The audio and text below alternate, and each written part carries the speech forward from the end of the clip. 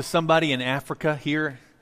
Isn't it amazing? Oh, I wanted to bring Jonah White up. Where's Jonah? Is he here this morning? I think I saw him a little earlier. There he goes. Come on down. It's like Price is Right. Come on down. Hey, if you're watching us online, and if you're here for the first time, we have a little tradition that, I don't know if we did it before I got here, but it's what I like to do. When someone gets baptized, I like to give them a Bible once they're done. Come on up. And Jonah, let me click to that picture here. Jonah was baptized at the end of January. And it's pretty exciting. We're trying to, we have T-shirts made up, I have decided. And so we're trying to do something that's a little bit different so that people will know that, hey, I have decided to change my life, to follow Jesus Christ. Jonah has decided to follow, and I have a Bible for you, okay? This is written in that pretty handwriting. It's not mine, all right? You wouldn't be able to read mine. I want you to know that this is an important book. This is something that, you can put this underneath it. This is something that will be a light for you. It will be something that I hope you will be able to read and find comfort in. And you're going to read it in a particular way now, but when you get older, it's going to have so much more meaning. It's going to be, I would say, coming alive to you each and every time you read it.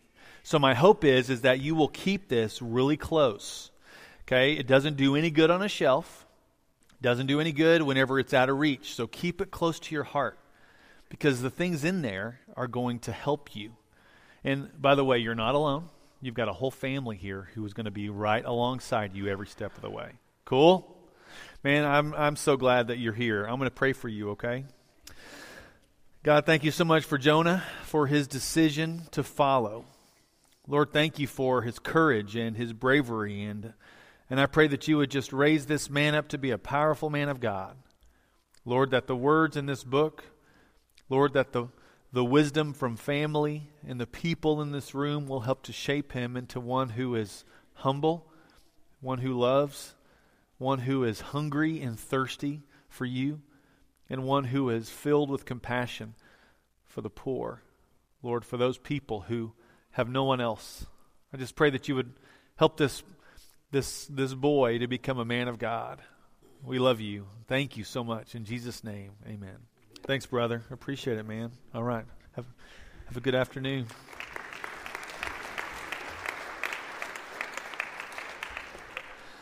Oh, that's great. Well, last week I started by saying we had to reschedule Valentine's Day.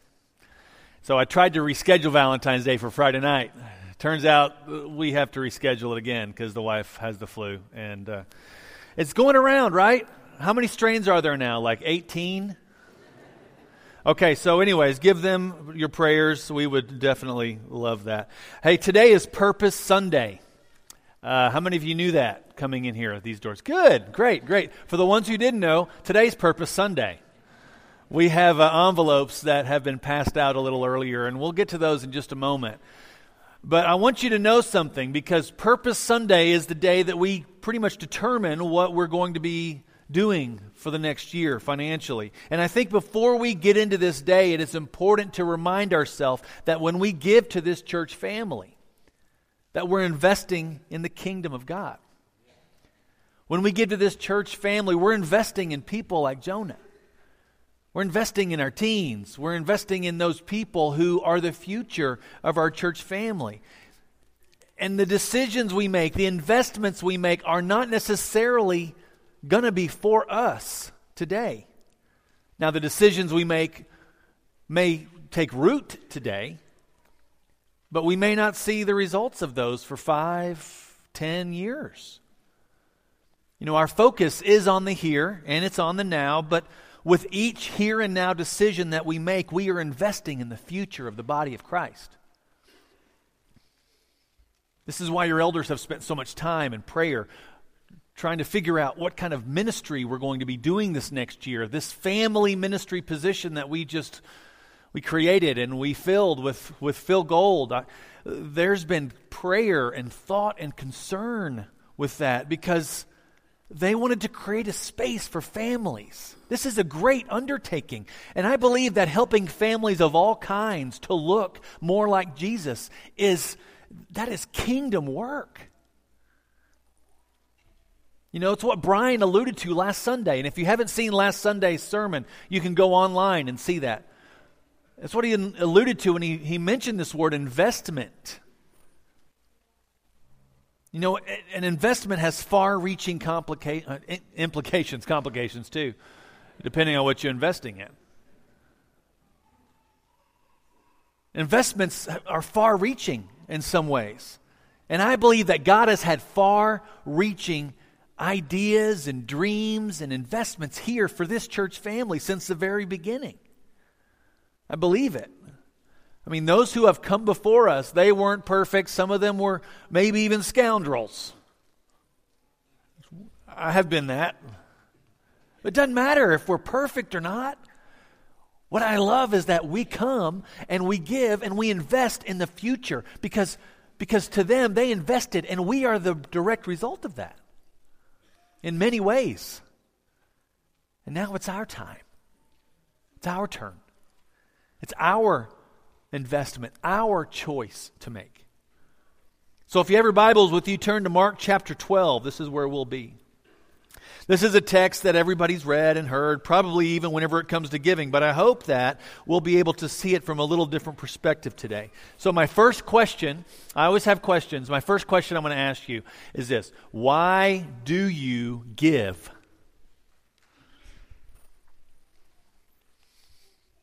Now, do we give because it's what we're supposed to do?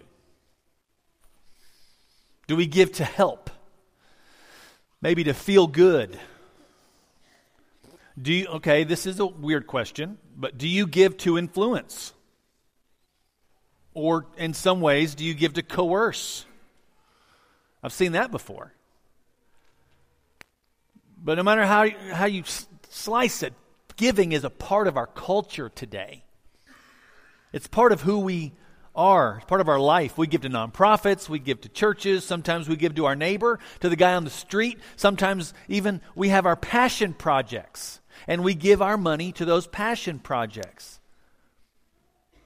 Giving is part of our social structure, and as follower of Jesus Christ, I believe that giving should be a large part of our life, of our everyday living. Now, this is something I was kind of doing some research on. Did you know that giving's not really changed that much in the last 200 years? You know, since churches started way back, giving's not really changed that much. We still pass the plates. Isn't that interesting? Not much has changed. You know, typically this is after communion is when we pass the plates. Only now there's one addition, and that's online giving. That's probably one of the only changes to the giving process that has taken place over the last 200 years. You can actually set up your contribution to give online these days. In the way we have it with PushPay, you can actually text to give.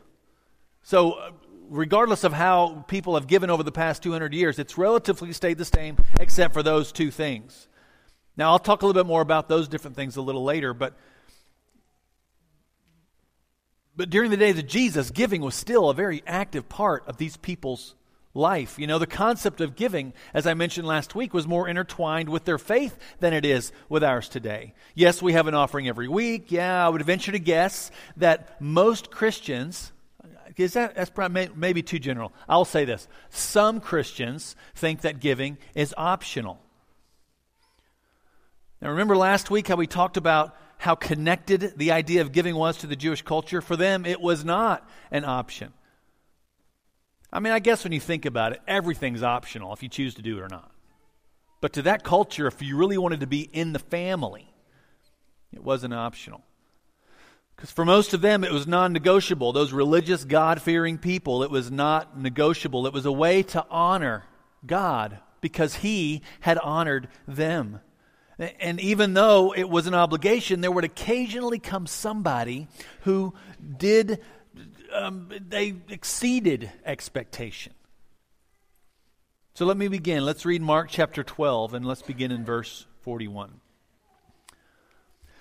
He sat down opposite the treasury and watched the crowd putting money into the treasury. Many rich people put in large sums. A poor widow came and put in 2 small copper coins, which are worth a penny. Then he called his disciples and said to them, "Truly, I tell you, this poor widow has put in more than all those who are contributing to the treasury. For all of them have contributed out of their abundance, but she, out of her poverty, has put in everything she had, all she had to live on." We could stop there. Give like the widow. We're done, all right? Let's go back to this moment we talked about a little bit last week. I introduced this idea, Jesus in the temple courts. So the temple courts would be a place where it was usually always a flurry of activity. And people would come for many different reasons. They would come to pray. They would come to learn. They'd come to get their children blessed on the 8th day or 7th day, however they did it. They would do it for many different reasons. They would come to give, sacrifice, but I believe it was always about coming to encounter God. There were a few types of offerings. Remember that there was the first fruits offering. That was that offering that you would bring the first and best of everything that you had. If you had a great crop, you would bring the first and best of it.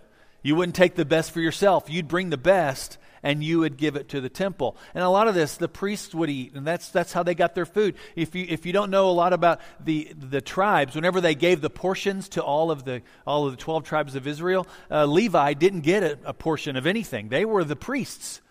So they would be kind of taken care of by the rest of the people. And so they would bring their offerings, first and best, and that would be a blessing to God and to God's people. Now, that was the first fruits offering. The other more recognizable offering that we think of is typically the sacrifice for the forgiveness of sins. And if you didn't have an animal to sacrifice, or if you didn't have grain to offer, but you still wanted to give, you could either buy them or you could pay the equivalent. Now, that's a different conversation. Remember, they kind of started taking advantage of all these people. And that's what happens when Jesus went and cleansed the temple. But for so long, if you didn't have what you needed, you would go and pay the equivalent. And that what you would do is, if you needed to do this, you would make your way to the court of women. This is where most anybody could go in. The women couldn't go any farther than this. But this was the court of women. This is where a lot of these things would take place. They would stop in the court of women in the temple treasury. And they would make their transaction, whether they'd give or however they would do that. And in addition, by the way, to all this, they had a yearly tax per person in this culture. I think Brian we were talking, and I think we figured it up that if you were a Jewish person in this day and you gave everything like you were supposed to, it'd probably be up to about 24% of what you made, right? That's a lot. So they would also do that here as well, in this temple treasury. And this was the place that Jesus chose to sit and to watch people give. Now, for some who came to give, they didn't really do it for good reasons. They came to get attention. In this particular area, there were 13 collection containers. And these containers, it varies by who you read, what scholars you read. Some say wider at the top, wider at the bottom. I've read some things that say that they're wider at the top. There were collection containers that were wider at the top than they were at the bottom. And sometimes these collection containers were known as trumpets because they were wider at one end. And so for some, giving wasn't as much of an investment as it was to show power, to kind of show your status. Now remember what Jesus said in the Sermon on the Mount? Remember, when you give to the poor, don't announce it with trumpets as the hypocrites do. I used to always think they had a band following them. It's because when you dropped in coins, man, the noise that would make.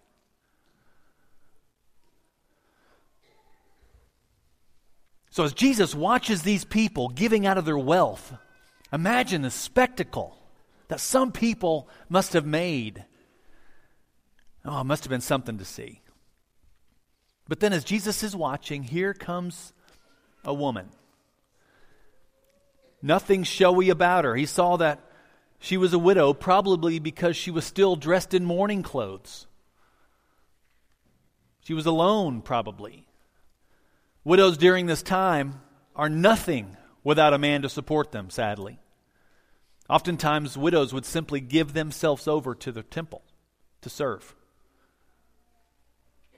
Without a man to help bring in the money, the finances more than dwindled, probably pretty quickly, down to nothing. And the widow's probably down to the end of her finances. Who knows what she's doing here? Maybe she's giving everything she has, and she is about to go and offer herself to the temple.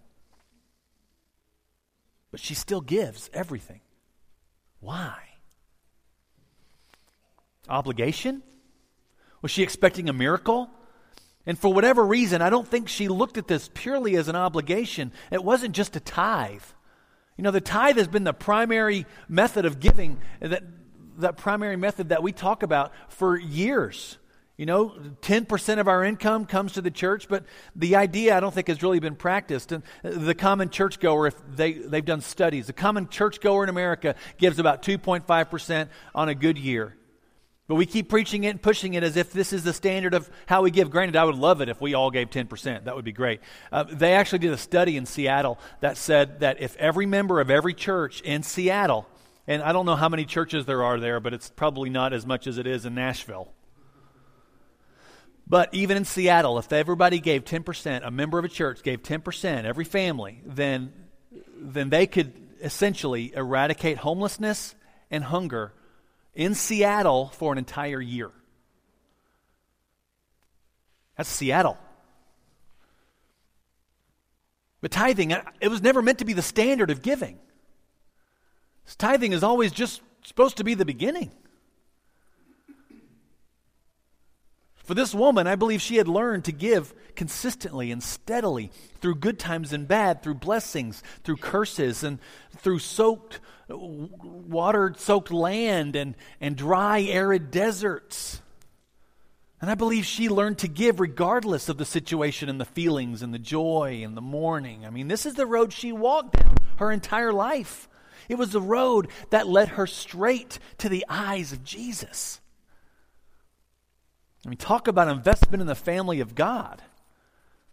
I mean, this moment wasn't a last-ditch effort to get God's attention, because whenever that mite hit that trumpet, there wasn't much noise. Very little power, very little influence. In fact, once that money left her hands, she literally had nothing except God's attention. She had faith that God was going to take care of her. This wasn't the minimum for her. This was sacrifice. Do we give our gifts to God? Do we consider our gifts that we give to God a sacrifice? This is hard for me, by the way. This has been a hard couple questions this week. Because the sacrifice is something that we'll miss when it's gone. Jesus notices this woman's gift because it was a sacrifice. There was another offering that was practiced during this day. It was considered optional, and it was known as a free will offering. It's in this thank offering. They have a vow offering, a peace offering, but there's this thank offering that includes a free will offering. And it wasn't expected. It wasn't mandatory. It was an offering that you would give to say thank you to God for something He'd done, or that you were saying thank you, God, for doing this for me. You're expecting a miracle. You do this in anticipation of an answer to prayer. Now, typically, this offering would require that you bring a 3-year-old bull. And back then, if you had a bull, it was a subsistence lifestyle back then. If you didn't work that day, you didn't eat that day. And most people probably didn't have a bull. But, the ones who did, they probably had one. He'd work the fields. If they had two, they probably had a male and a female, and they would use the milk and try to get some offspring and sell them and things like that. But for most people, this was very rare. And if you did have a bull to give, you were probably wealthy, or it was a sacrifice, because that would change the way that you did your business, cared for your family. And there was one stipulation here. A part of every offering that you typically did, every other offering, you'd give some to the priests, but not this one. This one was all for you. This wasn't an option. This was an optional gift, so it was meant to be eaten by the one who was giving it. How many of you have ever seen a 3-year-old bull? Okay, this is a rodeo town, right? We know what bulls look like. Okay, here's one. And actually, this is not quite 3 years old. It's about 2, and it's already 1,300 pounds. So I don't know how big they get at 3, maybe 1,500. So how long does it take one person to eat, take away from the bones, 1,300 pounds of meat? So what does that say about this offering? This is a communal event. This is an offering you don't just do for yourself. Yes, sure, you may be thanking God for yourself, but the whole community is involved. This is a huge party, a celebration. I mean, how many people? We could probably eat maybe half a pound of meat. Some of us probably more. So that's at least 1,000 people. And there's everything else too.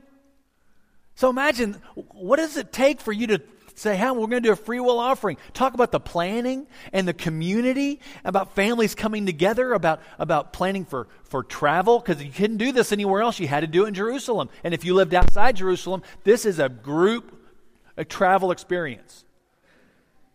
This is an event that needed planning, and it needed purpose. Because the sacrifice of thanksgiving to God, it became an investment in the community of God. And this is what it looks like to give out of our abundance, or this is what it looks like to give out of our faith and to have something be a sacrifice. This widow, she is an example of what it looks like to give regardless of our situation, because she gave what she had and it got the attention of Jesus. We're still talking about her. A beautiful moment. And then this free will offering is a investment in community, in the body of Christ, and in what you are capable of whenever you come together. They're both investments in the kingdom of God. Both require faith, both require purpose, and both require sacrifice. So here are my questions. Our offerings, what we give, do we miss them when they're gone? Are our offerings gifts? Or do we write a check with the same reluctance as we write a check to the club or to Verizon? Do we give with thankful hearts? Are our gifts sporadic, or are they investments in the future of God's people here in San Angelo? This is a hard conversation. Today, I'm going to ask you to consider how you're going to invest in this church family. In the Johnson Street Church in the coming year, there are several things that we are so excited about. You know, in a few moments, we're going to be collecting our purpose cards, and our elders are going to come forward, and they're going to be praying over them, and they're going to be thanking God for what He is about to do through us. But before we collect, I wanted to tell you about a few things that we're doing that I'm excited about, that we hope we're going to be able to reach San Angelo and beyond. And the first one was already mentioned. Phil Gold mentioned that. Go, Mission Sunday. Now this is a little different than the way we've ever done it. Typically, our missions budget is incorporated into our regular yearly budget. But this year, we are trying to make this a special one-day event to where we get together and we fund our missions event, our missions budget for the entire year. We've seen this in other churches, and we've seen God do some amazing things. And I'm like, well, can we do that? There are so many things we want to do. Our missions team, they're just fantastic people, and they have hearts for God. And so on 31st, we'll talk more about that later. But on the 31st, mark your calendars. This is Mission Sunday and a series that's going to be leading up to that. How can we fund our mission efforts in 2019? Mission Sunday, mark your calendars. Next thing, we have a brand new website because we are trying to reach out to our community here. You know, culture's changing, language is changing, and we have been able to use Cody and Tyler Hughes at Relative Marketing, and they have gotten us a fantastic new website. And on this, you can do several things. You can see more about us. You can invite people to go see this. You have a watch online. You can see all of our past sermons right here on our website. You can give online. It's super easy to do. But we know a lot of people, they don't really go to church. So what you can do is say, hey, if you're home this Sunday, go watch us online. Give them the website. There are lots of our people in our community right now of 120,000. I would say that on any average Sunday, you have maybe 30,000 that go to church. That's a lot of people yet to reach. This is just one way. It's not the only way, but it's a way we can start reaching out. Another way that we're going to hopefully reach in is that we've started a new, we have a new app too. You can go get it right now if you wanted to go on the App Store. It's Johnson Street Church of Christ, and on this is going to be for us so that we can start connecting more together. There's places for prayer requests. There's places for small groups to connect. There's going to be sermon notes. You can watch it online, anything that we've ever done, right there on your phone. You can give right there from your phone. It's hard because there's lots of new technologies that are coming out, and we don't want to be behind because people speak this language. And fortunately, we have people in our congregation right now who can help us with that language. There's so many exciting things we want to do. We have a whole schedule planned for the coming year. The hope is that it's not just the staff doing this. Our hope is not just the elders, because we know that we have people in our congregation who are passionate about reaching the lost as much as we are. And my hope is that today, whatever we are offering is a moment that we together can lift our eyes and our hands up to God and say, thank you for what you have done, and thank you for what you will do. I'm excited about what's happening here. I've been here almost a year and a half and it doesn't even seem like it. Because God is present in you. I see it each and every day. And the love of God is going through you. And our community will be blessed. Thank you for being here and for participating with our Purpose Sunday. I'll be down here up front and I'll be ready to pray with you. Our elders will be all around if you need to pray with them.